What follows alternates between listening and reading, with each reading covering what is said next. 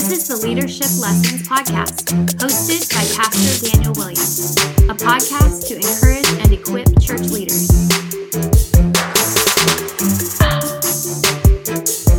Brought to you by eeleaders.com.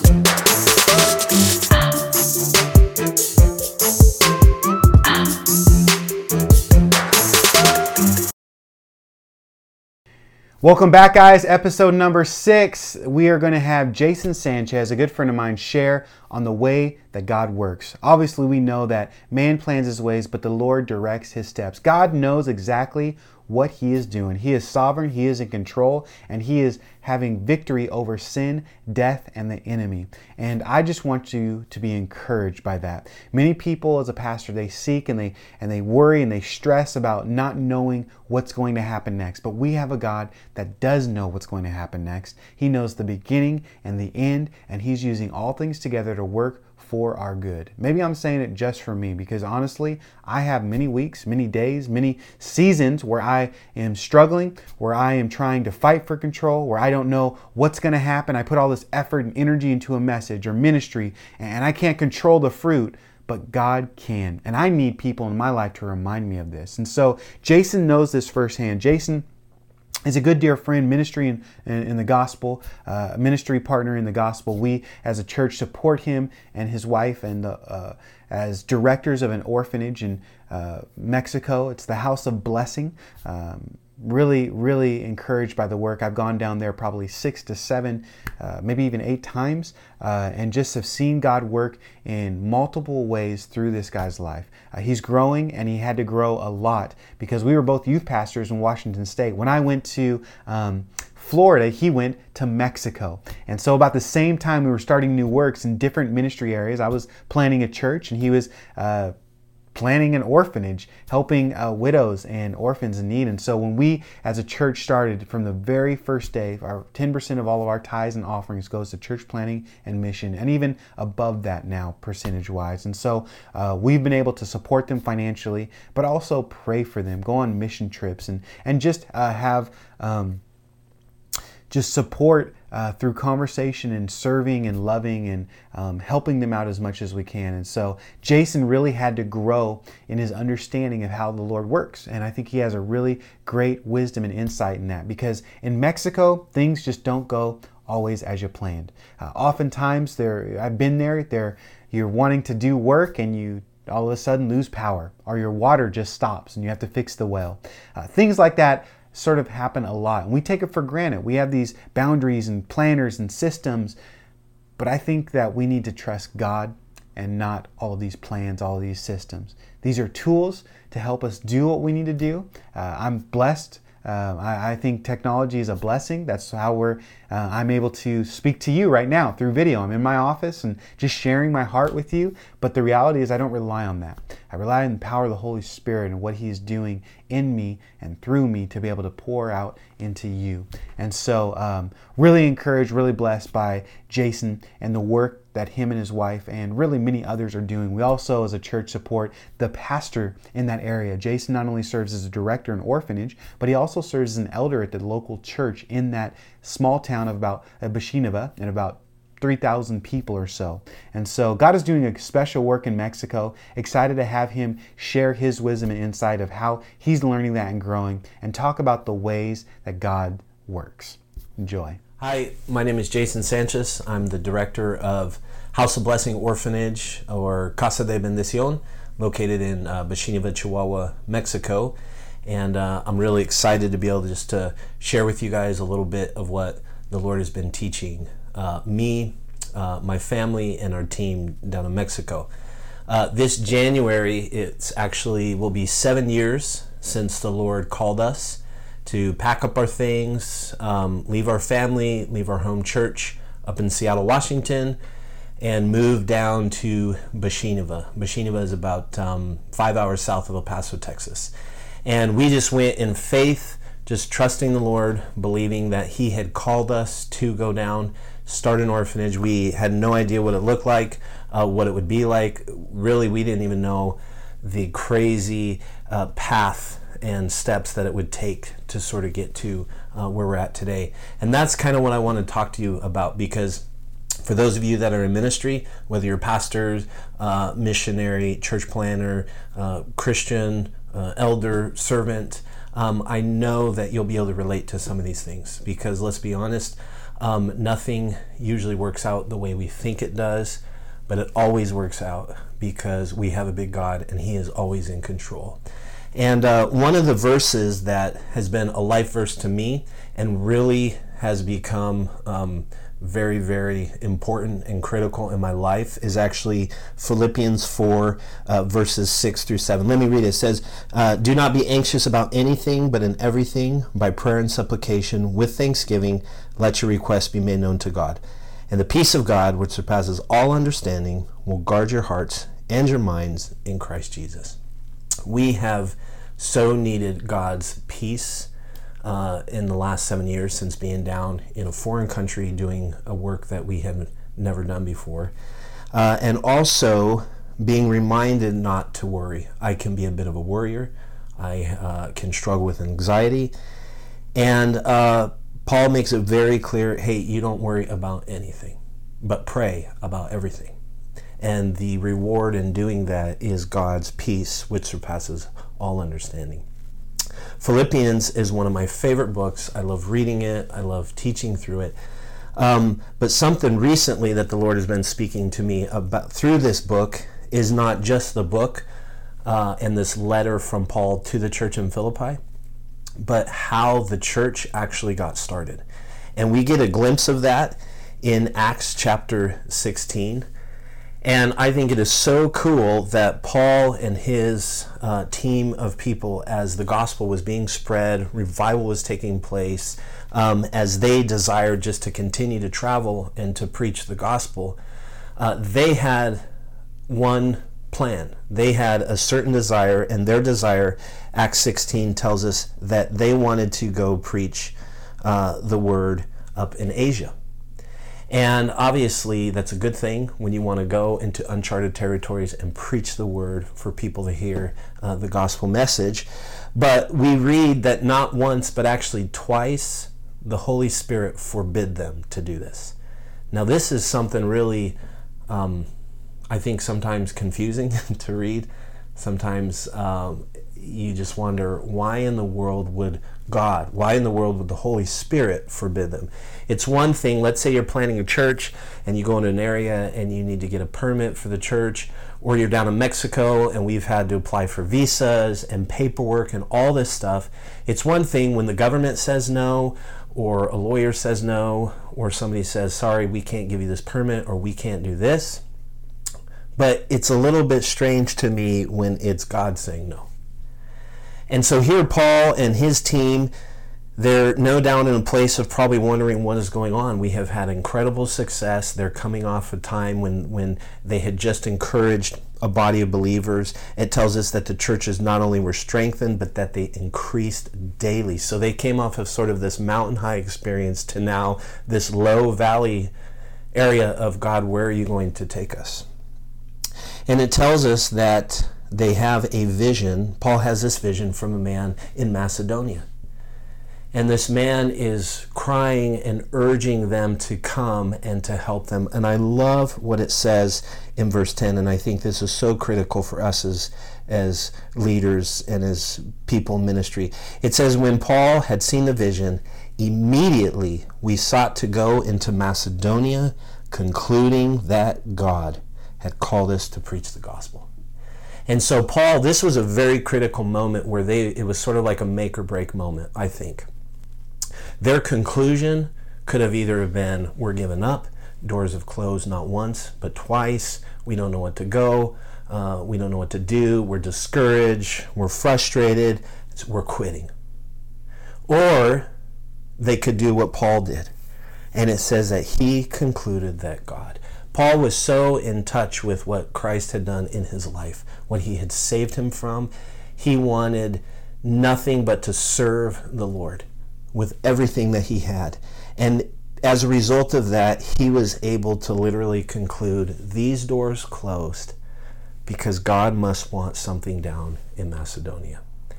And the story goes on in the chapter. When they go down there, they first meet this lady named Lydia down by the river. People would often go down there to pray. They went down there, started talking. She gets saved. Her household gets saved. They get baptized. And then after that, they run into a demon-possessed slave girl. And this girl was bringing great wealth and success to her owners. This sort of fortune-telling, demon-possessed girl. Well, she was following Paul and these guys around, and it says that Paul, being greatly annoyed, he cast this demon out. And the demon came out, this girl was freed, and you would think that this is an incredible moment. I imagine those that were with Paul just, oh my gosh, miracles are taking place, salvations are taking place. We are back on that mountaintop experience. Well, no sooner had that happen, Paul and Silas find themselves being dragged into the marketplace before the magistrates. And it's there that these owners are complaining against Paul and Silas. And the Bible tells us in Acts chapter 16, verse 20, the magistrates say, hey, these guys, they are Jews and they are disturbing our city. I love that word, disturbing. I like that when God calls us to places, hopefully we can be a disturbance, not in a bad way, not disturbing our neighbors because we're loud, not disturbing people because we're being rude or we're breaking laws, but disturbing people in a way because God is doing a work through us. I think down in Mexico, in some regards, we are disturbing our little city in a good way. Our city is about 2,000 people up in the beautiful Sierra Madres. And we have 40 acres. We have an ever-growing campus. It's one of the first buildings and sites that you see as you come into town. There's a big sign, so no doubt we stand out. We are right there. And I think people are seeing, wow, this ministry, this place, this group of people, they are having an impact. They are taking in kids. Lives are being changed. And all of that, to God be the glory. And so these guys being used by God, but being viewed by the town as disturbing their town because they had freed this girl from a demon possession, and now they are losing money because she's no longer fortune telling from them. And so as a result of this incredible miracle, the Bible tells us that Paul and Silas actually got beat and then thrown in jail. So think about this, especially as church leaders. You have experienced some of the most amazing things, conversion, miracles, being freed from demon possession. And as a result of that, you're thrown into prison. Now, I think for me to say that this past 7 years has been the biggest roller coaster in my life is probably a bit of an understatement. Why do we use that phrase, a roller coaster? Well, in a roller coaster, you are going up and down and left and right, and you're turning and you're spinning and you're going fast and you're going slow, and it can seem like the craziest ride. I imagine a lot of you have experienced something like that in the ministry. I mean, that is what takes place. We don't get into the ministry and then everything is smooth sailing, put on cruise control, and you never go over a speed bump, you never veer to the right or the left. Everything is smooth sailing. It sometimes feels like it is the opposite of that, doesn't it? It feels like when you are, let's say, first Sunday of your new church building, it's packed out, the offering is big, things are going good, you feel like you kind of crushed it in your sermon, you go home pumped, excited, stoked, can't wait for the next Sunday. Next Sunday rolls around, half the people are there, nobody ties, you feel like you stunk in your message, and then you want to quit and you are back down in that valley. And that is just something that I think as leaders in people ministry, and really even just as Christians, we face that and we go through that. And so this was another critical time for Paul and Silas. Kind of a make or break situation. Now for me personally, I would feel like I'm done. I forget this. Maybe even wondering, is this going to be it? Are we going to die? But I love what it says in verse 25. It doesn't say that Paul and Silas were complaining. It doesn't say that they were grumbling. It doesn't say that they were crying or that they were whining. It says this: about midnight, Paul and Silas were praying and singing hymns to God. So in a moment where if anybody had justification to quit, to give up, to be frustrated, to be angry, it was these guys. And yet we don't see that. What great encouragement we see from two individuals who are in prison, having been beaten, and they are praying and they are worshiping. I got to be honest, there have been times down in Mexico where I have felt like I made the worst mistake of my life. I moved my family down here. I left a great job at a growing church. We sold our house. I left all of that to come down here to experience difficulty after difficulty after difficulty. And those are those moments that are so critical in our life. And sadly, a lot of people in ministry, a lot of pastors, a lot of missionaries, that is when they quit. And they just can't go on. And so they go back to a normal job, they quit the ministry, and a lot of times there are often people that they even quit on God and they give up. And so that's why verses like this, I think, are so powerful and so profound for us. And we need stuff like this. We need to be reminded that when it feels like we are sitting in a dark prison, and this tells us that they were not just in a prison, but it says they were in the inner prison and their feet were fastened in the stocks. Yet these guys were so in love with the Lord, it was like, we are going to pray and we are going to sing no matter what. And here's what's so cool about this. It goes on to say that the prisoners were listening to them. How comforting do you think it was for these other guys that had been in there? Two new dudes come in, beaten, tore up, they're locked up, and all of a sudden they start praying and they start singing. How soothing and meditating that must have been for these other prisoners as they're just listening to the words of these hymns being sung to the Lord. And in that, it tells us that there was a great earthquake, the foundations were shaken, everyone's shackles and chains came off, and the door was flung open. And if I'm Paul and I'm Silas, and I saw this, my first reaction would be, I'm out. Peace. This is our opportunity. God has answered our prayer. Let's get out there. Let's get back to it. But again, that's not how they viewed things. In fact, the jailer, he was so nervous, he had thought everybody had escaped. So the Bible tells us he pulled out a sword. He's about ready to fall on it, about ready to kill himself. Paul yells out, hey, bro, don't do it. We are still alive. And then an opportunity to share the gospel takes place. And so Paul, the jailer, comes to Paul, and he says to Paul and Silas, sirs, what must I do to be saved? They say, believe in the Lord Jesus, you and your whole household will be saved. And then they spoke the word to him. He gets saved, they get baptized, his family gets baptized, and then they close out the evening breaking bread and having a meal together. So, why is this such a great encouragement to us? Well, it's for the reasons that we have seen here. There are times in this venture of faith that we have where it is going to go smooth. There are times when you're going to see conversions. There's times when you're going to see miracles. There's times, like for us in Mexico, we're going to see great fruit from kids coming into the orphanage and their lives being changed. But you know what? There's also going to be times of maybe God saying no. And there's going to be times when you might even get beat up, whether that's physically or spiritually. And there's going to be times when you feel like you are in the depths, the pits of despair, the inner prison, feeling like you are ready to give up. And brothers and sisters, that is the time when we must, and most importantly, should be worshiping and praying. It's not fair for us to pray and give God thanks and glory when everything is going well, and we don't do that when everything is not going well. Because he's still the same God, and he never changes, and he's still working. So even though we feel like, Lord, have you forgotten about us? Lord, have you forsaken us? He is using those trying moments, those valleys, those pits, those struggles to mold us and shape us to continue worshiping Him, serving Him, praying for Him.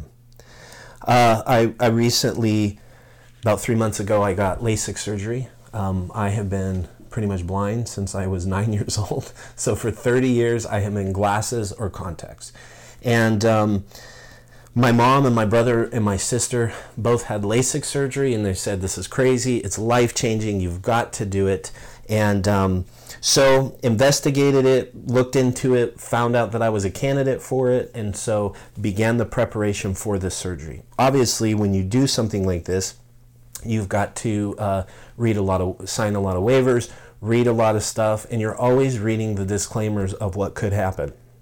One of those being you could lose your eyesight, you could go blind. Basically, you can't hold us accountable for any of this.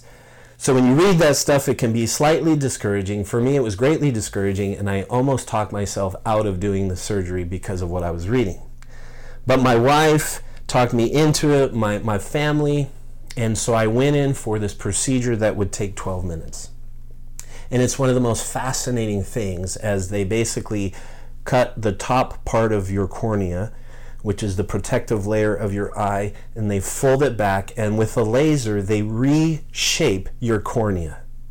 So they take the prescription of your eyes, they plug it into the system, and then this laser, literally a laser you cannot see, but as you lay there, 19 seconds in this eye, 18 in this eye, they reshape your cornea to hopefully get you to have 20/20 vision.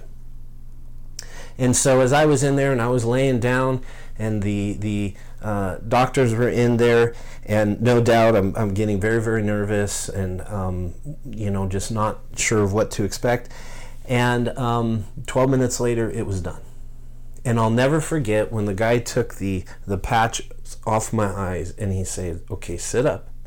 And he had me look at this sign, and he says, "Can you see it?" And so for the first time in 30 years, without any corrective lens or glasses, I was able to see. It was unbelievable. Unbelievable that in 12 minutes you could go from almost being blind to 20/20 vision. And I am now just a huge fan of LASIK surgery. I tell everybody about it. And someone actually shared the story with me of how LASIK surgery was discovered years ago. It's an unbelievable story. A young boy had gotten into an accident, and shards of glass had pierced and were stuck in his eye. And so he was taken to this Russian doctor who had the responsibility of removing these little shards and pieces of glass from his eye. And I was reading this article online about it, and it says that as he was treating this young boy who had fallen and gotten shards of glass stuck in his eye, fortunately the damage was minimal, but a sliver shaved off the cornea, the clear tissue that forms a protective layer over the eye. Well, following the accident, the article went on to say, the boy actually noticed a vast improvement in his vision. And so he went back, he talked to this doctor, the doctor examined the child's eyes, and he discovered that those tiny cuts from an accident that could have damaged and permanently blinded this young man, those tiny cuts by the glass, they actually reshaped his cornea, and they corrected his focus. I think that is one of the greatest pictures of what we've been talking about. Here, this young man had an accident, zero intention of trying to be a help in LASIK vision. This young boy had an accident, went to the doctor trying to save his vision, and as a result of this difficult, painful, shards of glass cutting surgery that took place to remove it, something better came out of it. And isn't that true for us as believers? Isn't that true of what we see here with the Apostle Paul and Silas? What seemed to be game-changing, life-ending, painful difficulty was only one more step to a greater and better thing that God had done. And that is how the early church in Philippi was birthed. It was birthed out of pain and struggle and beatings and arrests and being in prison and prayer and worship and concluding that God. And so my encouragement to you all today, what are the conclusions that you're making? What is the filter that you're using upon ministry and your church and your life and everything? Are you using your own lens and your own conclusions and your own understanding? If you're doing that, you will only be discouraged and bummed out when things don't go. But when we put the lens of God on, when we focus through what His Word says, what we know to be true, then God will continue that great work which He started. So praying for you all. Thank you for this opportunity to share with you. God bless you. Man, I love that guy. He is a good friend. I'm excited for him to be back in Florida. If you are a local pastor, friend, listener, whatever, and you live in South Florida, we're actually going to have a golf tournament in May 17th, I believe, Saturday, maybe the 16th. I don't know, around that weekend. It's blocked off on my calendar to spend some time with the guy because he's going to be coming. Our church is actually sponsoring a golf tournament. You can find out all that information at www.hob, like House of Blessing, golf.org, hobgolf.org. You can bring a team, you could do sponsorship. It's just a great way to continue to raise funds for the orphanage that he directs down in Mexico. And we love as a church serving him, encouraging him, and the work that God is doing in Mexico. Another person I want to connect you with this episode is my pastor. That's right. I actually have, I feel like, two pastors. I grew up in the church. My spiritual father and biological father are one and the same. My dad, Joe Williams, is a great pastor. He's a great guy. And I actually, when got married, left the church that I was in and I grew up in, and left and served at Calvary Chapel of Olympia with Pastor Chuck Lynn. I call him my pastor. He's a good, dear friend. He's a man of God, and I just was able to be in Washington State as I go back and visit, sit down with him, and I'm always sitting down with him. He's not the type of guy that records a lot.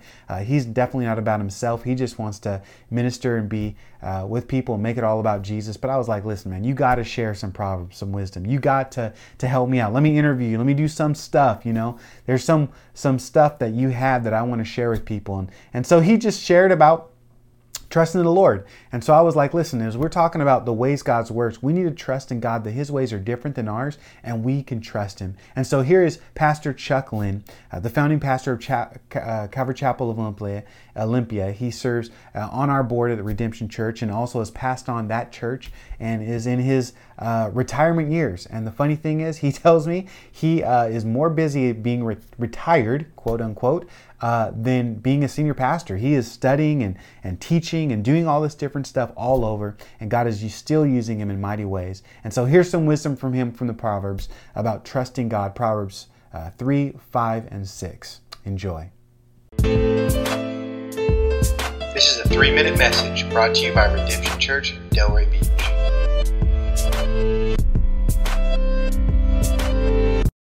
Hi, I'm Chuck Lynn. I was the pastor of Calvary Chapel Olympia, the founding pastor, and Daniel's pastor for quite a while. More so friends, though. I enjoyed thoroughly working with Daniel. It was a joy of my heart. And he's asked me to do a little proverb for you and just a short little sermonette. And so I'm going to do Proverbs 3, 5, and 6. Trust in the Lord with all your heart and lean not on your own understanding. In all your ways acknowledge Him, and He shall direct your paths. There's so much there, but this is one of my favorite Proverbs. One, because we know that God wants us to be active, wants us to do things, so we're always making plans. I've had so many plans in my life, and the burden was trying to make them happen. The burden was trying to make them work out. Where here it says, I can trust the Lord with all my heart, and I don't have to lean on my own understanding. If He puts something on my heart, He's going to direct me as to how to do it. Sometimes the hardest part is just realizing He wants me to do it. And so so when God puts things on my heart now, I've learned to start to pray about them. And as I think about them, I do make plans. I do try to figure it out. But at the same time, I realize that He will direct my paths. There's going to be different directions He takes me in. Sometimes He gives me an idea and I think, okay, this is what He wants me to do. But then as I get closer to that, it's really about something else. He took me down this road so that He could show me something else. That even happened with our building here. We wanted to buy this building and then I thought, no, it's not the right place, the right location. So we tried other places and we prayed and God blessed us in buying property. But then ultimately, it turned out that we could never build in those places, but it earned us enough money to be able to buy this building outright. So the Lord did the whole thing, and I was fine with that because God directs your steps, and that's what He wants to do. The goal of your life is to follow the will of the Lord, wherever He is. Just like with the fishermen, remember? They were out in the boat, and Jesus says, hey, try the other side. And you're thinking, well, that doesn't make sense. If fish aren't on one side or the other side of the boat. But when the Lord tells you to do something, it may not make sense at first, but when you obey and when you serve Him and you do what He wants you to do, there's always that blessing, and the real blessing, you get to do it with the Lord. You get Him.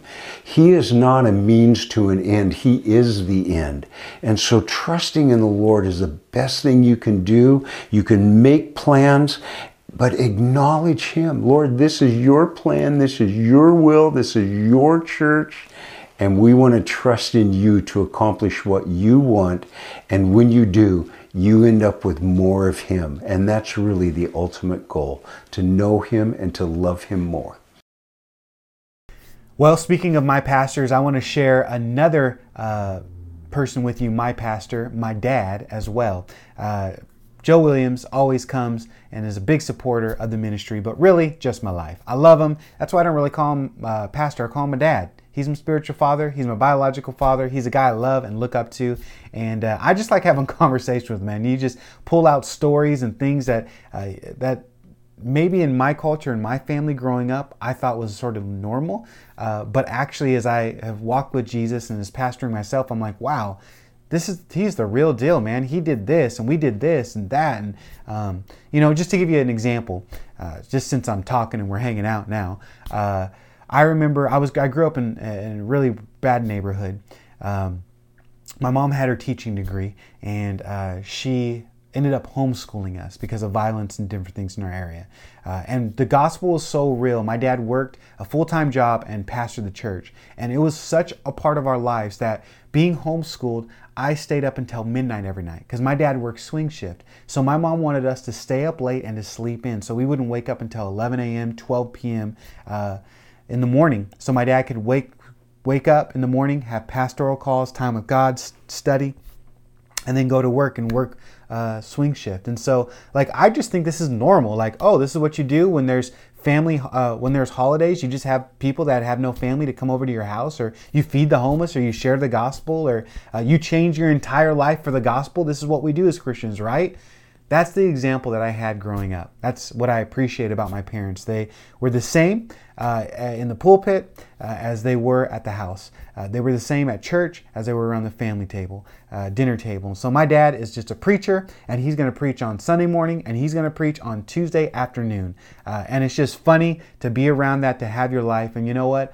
I want to give that gift to my children. I want to be who I am and have integrity where no matter where I go, what I do. And so I'm really excited to talk about an important subject. And many of you people that have walked with God, people have probably asked you this question, church leaders, what is the will of God for my life? And so I just sort of brought that question to my dad. Hey, how do we know the will of God? If we're talking about even this episode, God does things differently. Well, how do I know His will and His will for my life? And what should I do? And who should I marry? And the list goes on and on and on. But I hope that next episode will actually bless you. And so enough of my ranting. You're going to enjoy it. It's going to be the next episode number 7. I'm going to talk about decision making and the will of God with my dad, Pastor Joe Williams at Calvary Chapel of Tacoma. Super excited for that. But until next week, we will talk to you later. Praying for you. Hope all is well. And again, if you want to reach out to me, email me, Daniel at eeleaders.com. calm. I'd love to just connect with you, take you out to coffee, especially if you're in South Florida, in Delray Beach area. Man, it's my treat. Let me know. We will talk to you later. God bless you. Thank you so much for listening to this Leadership Lessons podcast. You can watch all the episodes and get all the show notes at eeleaders.com. If this podcast was a blessing to you, I would love for you to share it with your friends on social media. You can find us on social media at EE Leaders. You can also help us spread the word by simply writing a review on iTunes or Google Play. My hope for you with this podcast is that it will encourage you and equip you to continue to serve Jesus. Because remember, there's nothing better than doing what God has called you to do.